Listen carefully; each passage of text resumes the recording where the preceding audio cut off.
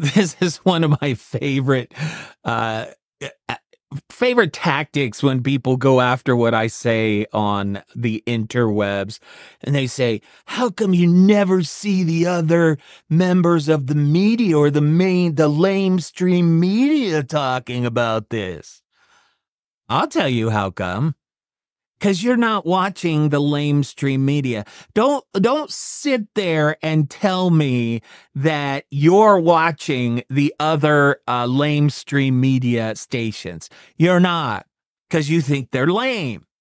So you just sit there and you think you know, and I can tell you, and everybody who knows me knows, I watch all different media sources because I like to kind of aggregate them all to come to conclusions that the lamestream media is covering those stories. They may not be covering the same as your media station is covering them, but they are covering them, and just maybe, if you didn't just watch one thing, you might find that out for yourself. So here's an interesting tactic that I see more and more when I say something about Trump and people don't like it. I've made them feel uncomfortable and they can't refute it. So this is where they think they got smart. They say, "I never hear you talking about Biden or Kamala Harris's lies." Well, if that's true, you haven't watched all my videos, but let's play in your world.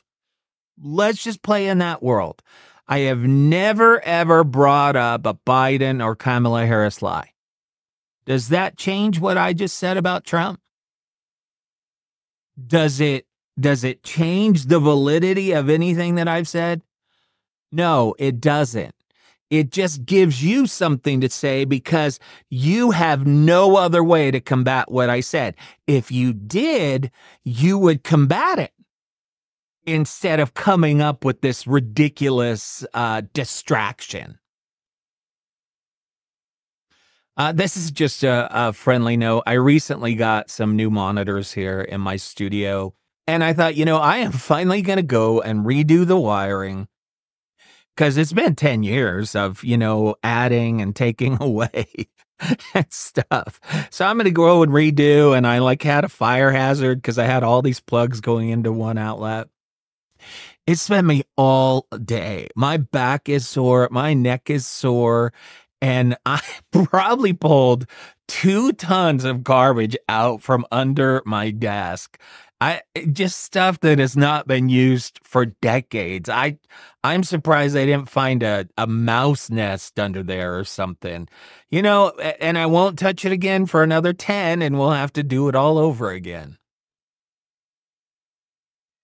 Still a lot of talk about whether or not the president incited an insurrection or not. I do not believe the words, that speech that he gave on January 6th incited an insurrection. You can go back and find the word fight and march.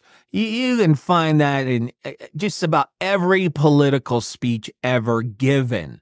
But I still believe that he did incite an insurrection. He did this by spreading months of fake news about a fake fraud perpetuated on the American people. And while he was doing it, he was trying to put together fake electors and steal the election on his own. He made a large portion of the American people feel that their democracy had been stolen. That is what incited the insurrection on that day.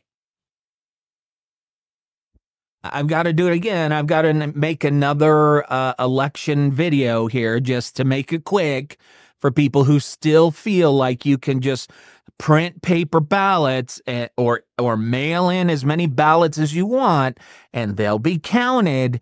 If you just think that our election system is so freaking lame that you can overcome it that way, and that's what Donald Trump thinks, it's just unbelievable. How stupid do you think we are as a country? So here's how it works. There's an electronic voter roll of registered voters.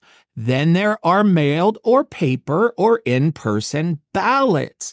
When an in-person mail or email ballot is submitted, it gets checked against this wonderful electronic roll.